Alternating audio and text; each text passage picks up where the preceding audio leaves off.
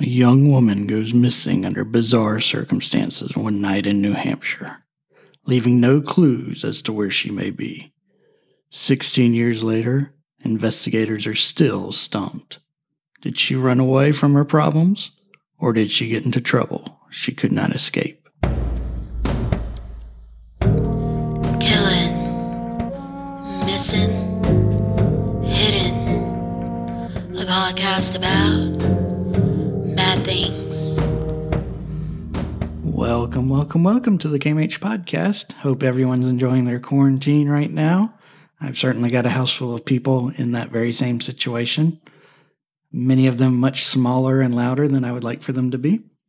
But here we are, and we'll do the best we can under the situation we've been dealt. We are going to tackle one of the strangest missing persons cases you can find on the internet. And because of this, it is extremely popular.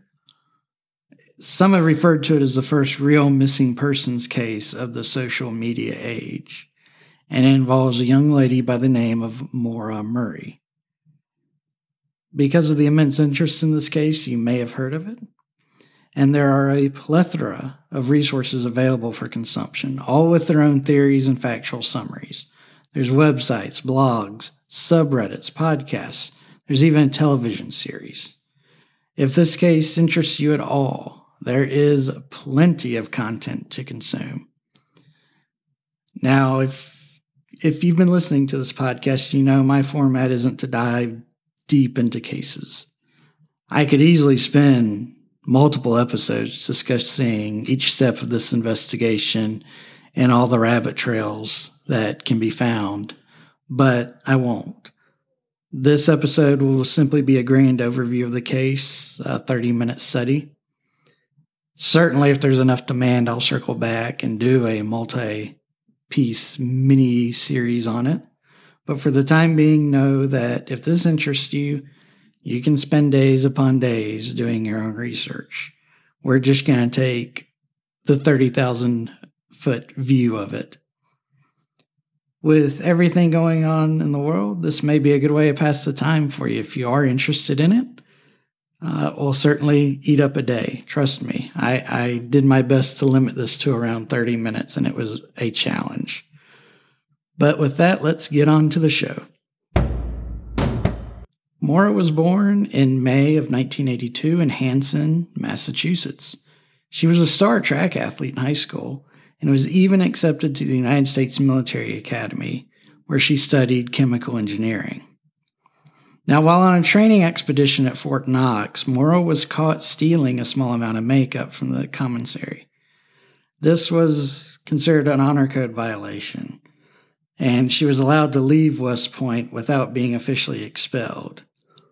She transferred to the University of Massachusetts to study nursing. In November of 2003, Maura got in a little bit more legal trouble. She was caught using a stolen credit card to buy food. The charges against her were dismissed after 3 months of good behavior. On the evening of Thursday, February 5th, 2004, while working at her campus security job, Maura suddenly bursts into tears around 10:30 p.m. When her supervisor tried to figure out what was going on, Maura was completely unresponsive and was zoned out. The supervisor escorted the zombie-like Maura back to her dorm room near midnight, and the only words Maura could utter were, "My sister." It would later be learned, and by later I mean 2017, that this likely referred to Maura's sister being released from rehab that day, as she had a serious alcohol problem.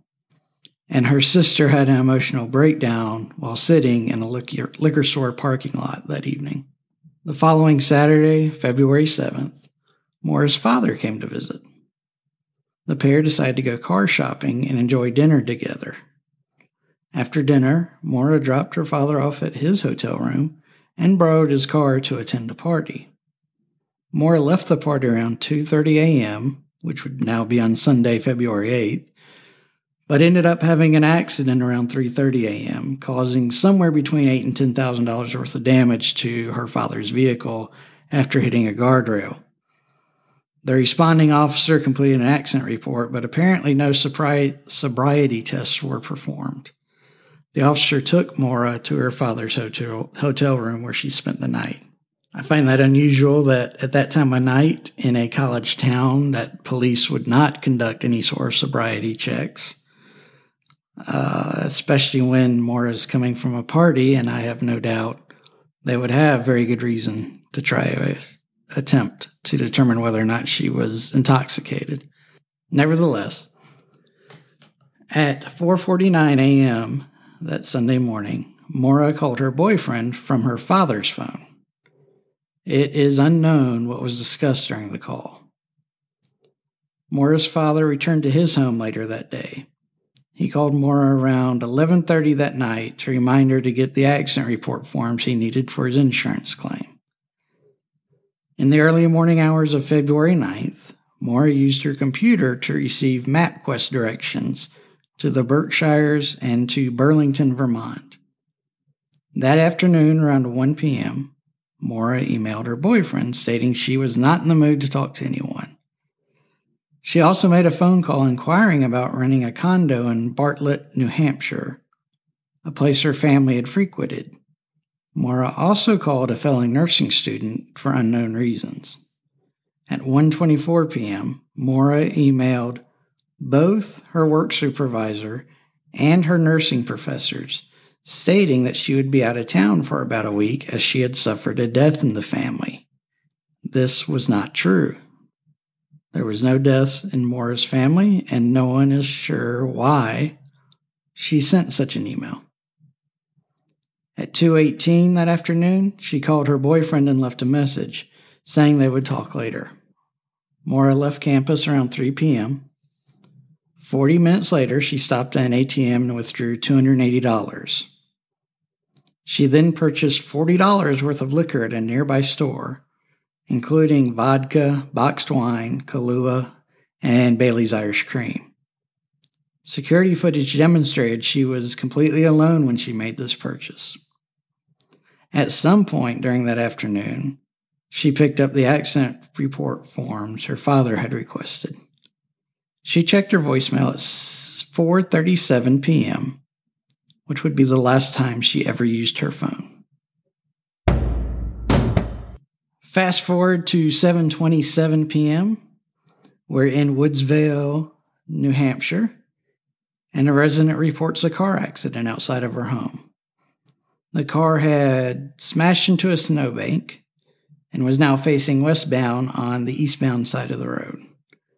The resident reported during the call seeing a man smoking a cigarette in the vehicle, but later claimed she only saw a red light in the vehicle, which very well could have been the light from a cell phone.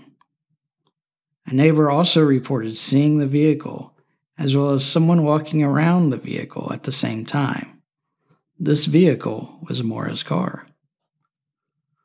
A third neighbor drove by, pulled up alongside Maura, and offered to help. The neighbor reported speaking with a young woman who was visibly shaking from the cold but saw no obvious signs of injury. He offered to give her aid, but she claimed to have already called AAA and then begged the neighbor not to call the police. This third neighbor went home and nevertheless called the police at 7:43 p.m. He said he could not see the vehicle from his house, but saw several vehicles travel down the road where Maura's vehicle was stuck. Another resident who passed the scene claims to have seen a police SUV parked face-to-face with Maura's vehicle at 7:37 p.m. The resident claims to have stopped briefly, but saw no one in the area and continued on home. This report directly contradicts the official police log, which has the first officer arriving on scene at 7:46. So, that's a lot of information dump. Let's summarize it real quick. At 7:27, somebody notices that there's been a car accident, and it's Maura's vehicle. A couple of cars drive by, one stops to try to help, but the woman, Maura, presumably, freaks out, says she's fine. She's obviously freezing in the cold, but doesn't want any aid, and begs the driver not to call the police. Nevertheless, he went home and called the police at 7:43. The official police reports say that an officer responded at 7:46. However, another driver who passed by saw a police SUV parked face-to-face with Maura's vehicle at 7:37. Now, according to the official police report, Maura went missing during the 10 minutes between when the first neighbor stopped to ask if she needed help and the police arrival on the scene. However, if the resident who claimed to have seen a police officer's SUV is to be believed, Maura went missing in less than a 1-minute window, which is tough to do. Really, really tough to do. Okay, so, vehicle. What was in there? Police found Maura's AAA card, the blank accident report forms her father had requested, some winter gloves, CDs and makeup, some diamond jewelry, printed off driving directions to Burlington, Vermont, Maura's favorite stuffed animal, an empty bottle of beer, a damaged box of wine, and red wine stains. These wine stains were also found outside of the vehicle. There was a bottle of Coke that had been emptied and filled with wine sitting in the cup holder next to the driver's seat. Maura's cell phone, credit cards, debit cards, and some of the liquor she had purchased were all missing. The phone and cards have never been used since the day of the accident. Shortly after police arrived on the scene, a man witnessed a young woman walking quickly on foot east from when Maura's vehicle was left sometime between 8 and 8:30. This woman was wearing jeans, a dark coat, and a light-colored hoodie. This sighting, however, was not reported for 3 months because the man did not connect his sighting with the reports of Maura having gone missing. After the accident scene was cleared, the local garage where the car was towed found a rag from Maura's emergency roadside kit stuffed into her muffler. Police officially declared Maura missing at noon the next day, almost 24 hours after the last confirmed sighting of her. So here we are the next day, and police finally issue a bolo for Maura. Bolo being be on the lookout. They spend the day reaching out to Maura's family and preparing to conduct a formal search for the next day, which would be February 11th. This search is going to be headed by the New Hampshire Fish and Game Department. So on the morning of February 11th, the Fish and Game Department, Maura's family, and other local volunteers began to search the area surrounding the accident. The search covered nearly 20 miles. A police dog caught Maura's scent and followed a trail for about 100 yards, only to lose the scent in the middle of a road. Police suspected this indicated that Maura entered a vehicle. No footprints, however, were ever found near the vehicle. Police looked at Maura's dorm room and found that all of her belongings were packed, and all the artwork had been pulled down from her walls. On top of one of the packed boxes was a printed email from Maura's boyfriend, which indicated their relationship was experiencing some rocky times. Later that night, Maura's boyfriend arrived to help with the search around 5 p.m. local time. Police interviewed him privately before letting him assist. After his interview, he discovered that he had a voicemail on his phone, which had been turned off during his flight and subsequent travels. The voicemail is of a woman crying, and he identifies the voice as Maura's. Police traced the call and learned that it came from a calling card issued by the American Red Cross. On February 12th, police are working under the assumption that Maura intended to run away or intended to commit suicide. Maura's loved ones disputed these theories rather vehemently. The police also began reporting Maura was likely intoxicated when the crash occurred, though the neighbor who spoke to her refuted that claim, saying she seemed cold and she seemed scared, but in no way impaired. After 10 days of searching, the FBI joined in and announced the search was now a nationwide one. This followed on the heels of Maura's family learning the New Hampshire police never alerted the Vermont authorities to Maura's disappearance, despite the fact that there were driving directions in her car indicating that that was her target location. Now, understand, too, that it's very unusual for the FBI to join in a search like this. They may be called in to assist, but to come in and make the declaration on their own that it was a nationwide search is unusual because kidnappings are not typically under the jurisdiction of the FBI. There would have to be some underlying federal crime for them to have jurisdiction, such as human trafficking. Later that same day, after the FBI's announcement, the New Hampshire Fish and Game Department conducted a second, more extensive search. Helicopters armed with thermal imaging were sent out, along with tracking dogs and cadaver dogs. However, nothing meaningful was ever found. On March 2nd, exhausted from the search, Maura's family returned home. Maura's father returned nearly every weekend, however, to continue the search, until April, when the Haverdale police asked him to stop due to the trespassing complaints they had been receiving from his efforts. On July 13th, police conducted another search within 1 mile of the accident location. This was the first search that was conducted without snow on the ground, yet nothing new was found. Sometime in late 2004, a man gave Maura's father a knife he claimed his brother had used to kill Maura. The man claimed his brother began acting really weird the night Maura went missing, and soon thereafter had scrapped his car. But when analyzed, the knife did not have Maura's blood on it, and the man's family claimed he was a drug addict who was likely looking for a way to collect the reward money that had been posted. 2 years later, in 2006, the New Hampshire League of Investigators, a group of retired detectives and police officers, started working on the case. Meanwhile, a former police chief from outside of New Hampshire began looking into the case and claimed it was beyond a mere missing persons case and that something ominous happened.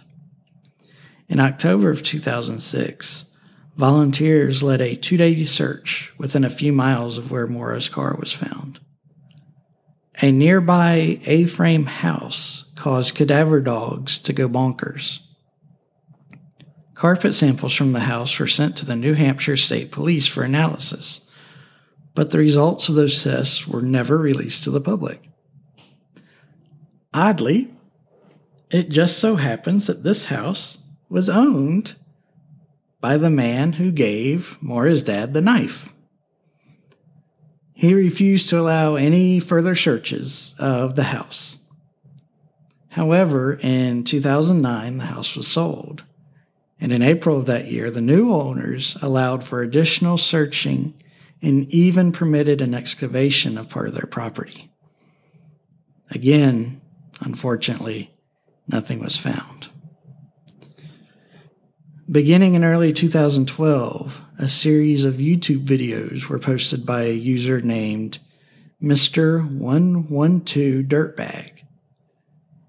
And these videos contained cryptic clues concerning Maura that seemed to point to where she could be found and what caused her disappearance. Professional criminologists, as well as Maura's family, dismissed the videos as a cruel ploy for attention, however. UMass happened to keep a cabin in New Hampshire that was regularly used by the athletic department and could be rented by students. The path to the cabin from UMass followed the path Maura took the night she went missing. However, there's no evidence that I could find that this cabin was ever searched by police, which appears to have been approximately 25 miles from the accident site. Okay, now we're going to jump into some theories here. I think there's about 4 primary ones that most people on the interweb buy into.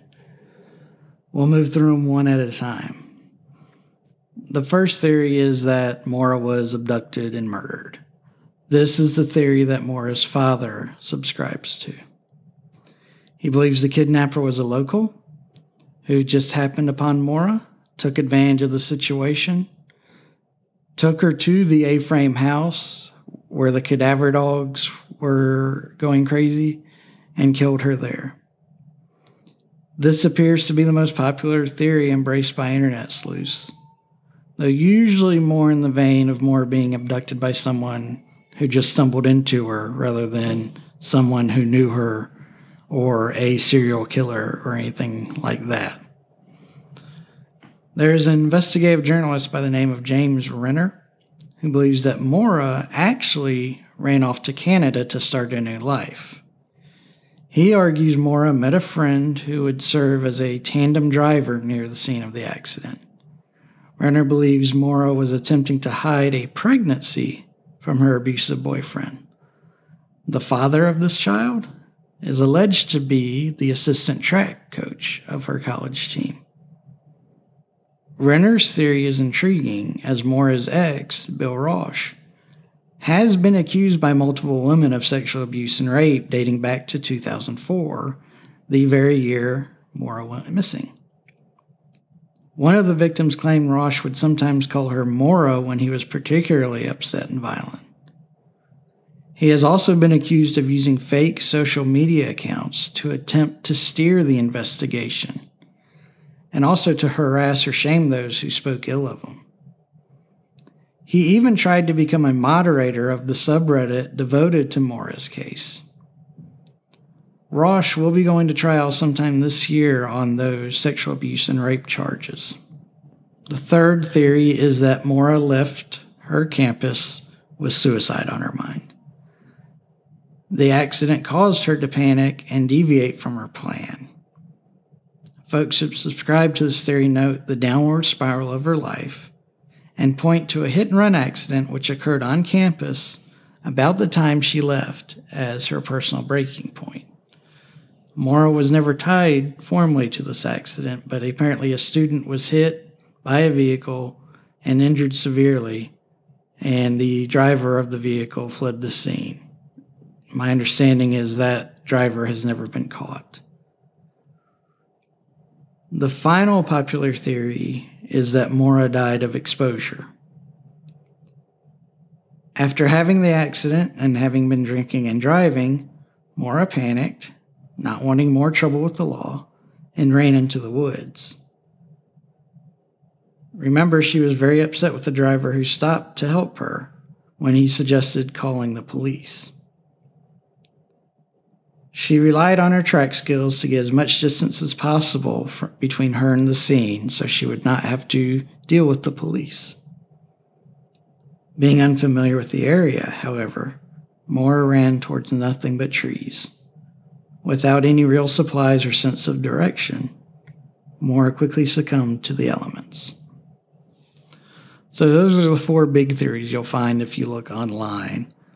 And I'll give you my thoughts on them. Okay, so first, the suicide one doesn't jive with me. If she was intent on killing herself, I don't think she would have packed the car in the manner she did. She certainly wouldn't have stopped at an ATM for extra cash. She wouldn't have needed it. Maybe enough to buy the liquor, but not $280 when she only spent $40. It also doesn't explain why she took the time to get the accident report forms, why she would bring her jewelry with her, her favorite stuffed animals. And I also believe that if she had killed herself, the body would have been found by now. You know, it's pretty tough to hide your body once you've killed yourself. And enough people and dogs have passed through the area that one would think her body would have been found by now. I think it's unlikely that she would have traveled dozens of miles to commit suicide. She would go off to a place that she felt was secluded, and from there, commit the act. Kind of for the same reasons, I'm not totally sold on the exposure theory either. I think this one is a possible answer, but I don't think it's likely. Again, Maura was a track star, and she certainly could have made some serious distance if she wanted to flee from the scene. She had a cell phone with her, however, and you think that would be a potential means of obtaining help. Now, I don't know how good the cell service was in this area back in 2004, so that may have not been a meaningful option. But nevertheless, we're left with the question of, why couldn't dogs find her body? Why couldn't searchers find her body? And going back to some of the things we discussed before, that would also apply for the suicide theory. Why were there no footprints found leading into the woods? And why did the scent for the dogs to track disappear so suddenly?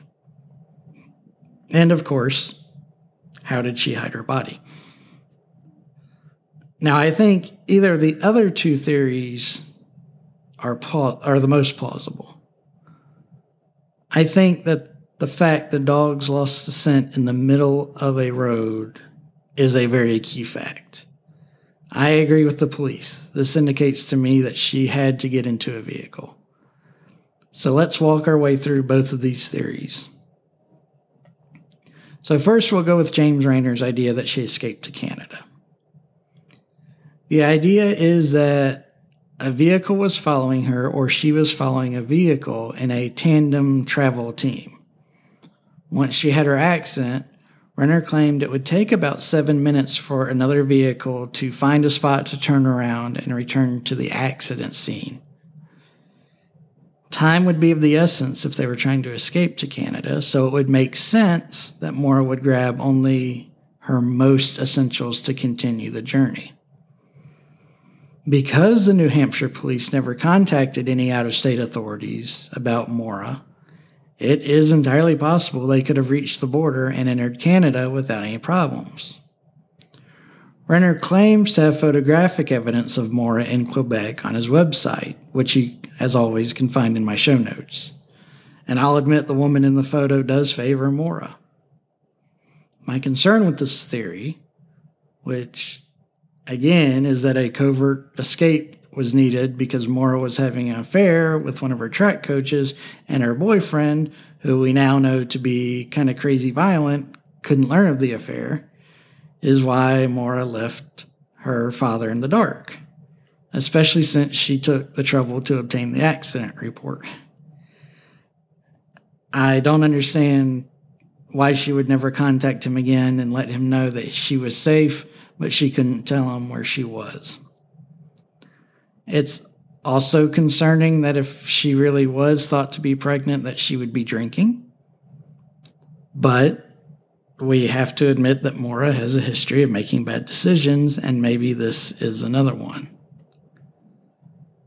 Also, if Maura was running away to Canada, who did she run away with? I never found an answer to this question that satisfied me. As to the track coach and the affair, that seems to be accurate. Renner interviewed the track coach, and he passed along that Maura did have an affair with him.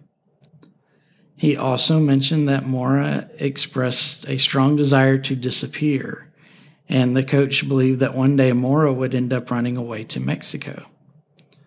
So, that certainly gives some support to the idea that she wanted to escape her life. Now, the final theory is foul play. I don't know why Maura would refuse help from the passing motorist right after her accident, but agree to jump into a car of another stranger, which would suggest that she knew the person who she got in the vehicle with, which brings us back to the second driver theory, which we don't have any information on. From what we've learned in recent years, Maura's boyfriend jumps out as someone who she would get into the car with and who would also be dangerous to her.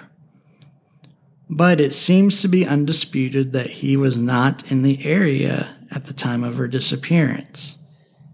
He was on active duty in the Army and had to fly in to be part of the search the next day.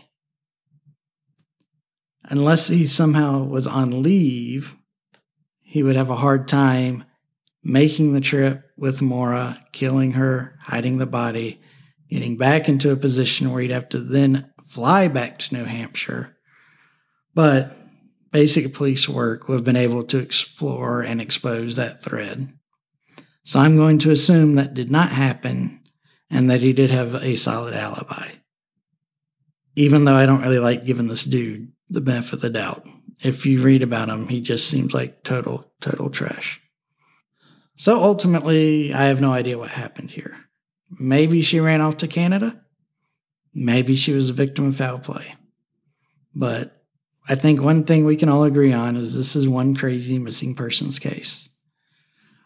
We spent this entire time discussing the case, and there are so many questions that we did not even begin to address, which is frustrating, but it leaves y'all with some homework if you're interested.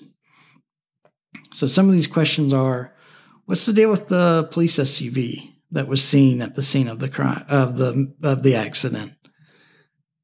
Was it really there? If so, who was driving it?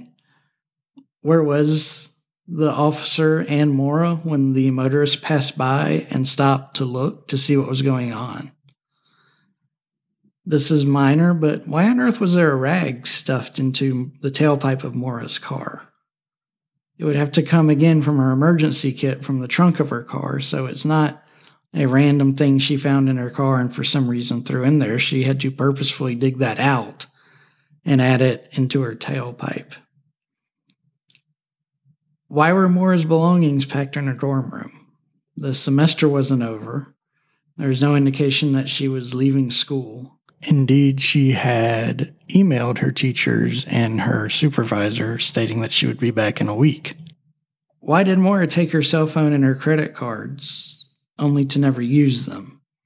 If we accept the idea that she was escaping to Canada, then we would think that her cell phone would be pinging off of towers, which never happened, or that she would use it to make calls in some way.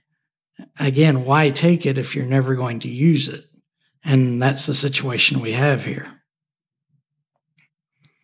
A big question, what on earth was the deal with that A-frame house?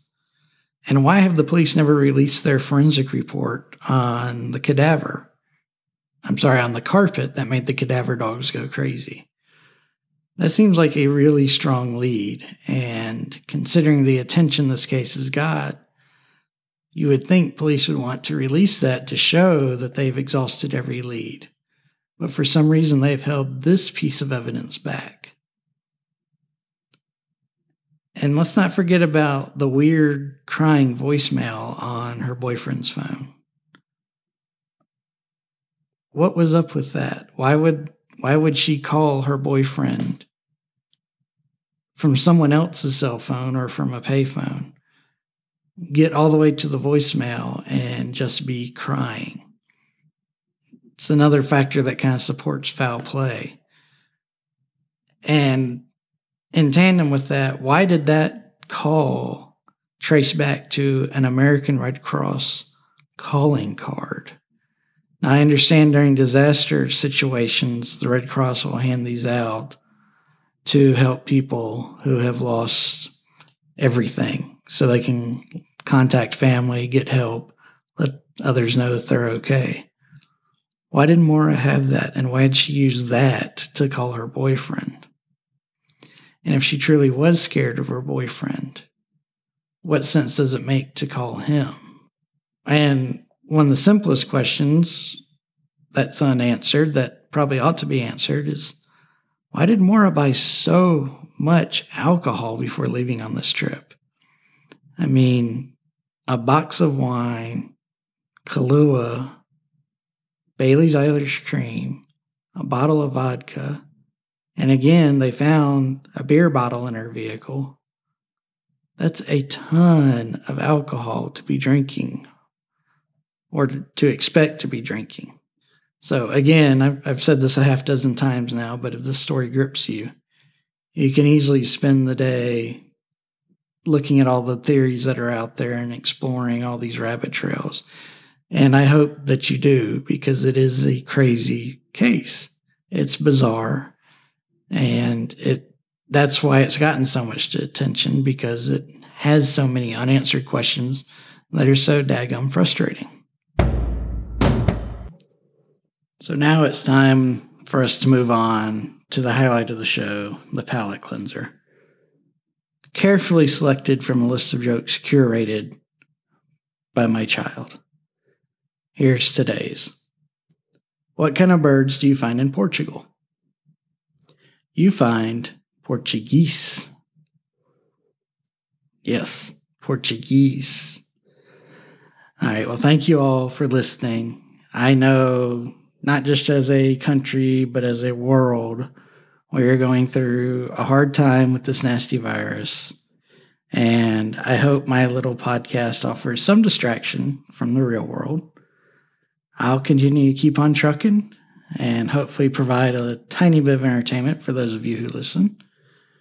This is also a great time to send me suggestions if you're stuck at home. I'd love to hear what topics you'd like for me to cover. My email is info@kmhpodcast.com. Again, info@kmhpodcast.com. I'll do what I can to make this an enjoyable experience for you as we go through this misery together. In return, I only ask for your undying loyalty as expressed through 5-star reviews. Subscribing is also something all the really cool kids are doing this year, and you'll want to follow their example. And sharing the show with a good friend or 30 will help us grow. And we want to grow, so we can take down all of these corporate shows. Damn the man and save the empire. And props to all of you who know that quote. With that, I'm putting the show to bed. Everybody, please, please, please stay safe. Stay home. Wash your hands. Stop freaking hoarding like maniacs. And just be good to each other. It's not hard. It's so easy to be nice. Just do that. All right. Well, I'm moving out, Brussels sprout. Y'all be good. Thank you for listening to Kellen Missing Hidden. Make sure to rate, subscribe, and share. Questions? Email us at info@kmhpodcast.com.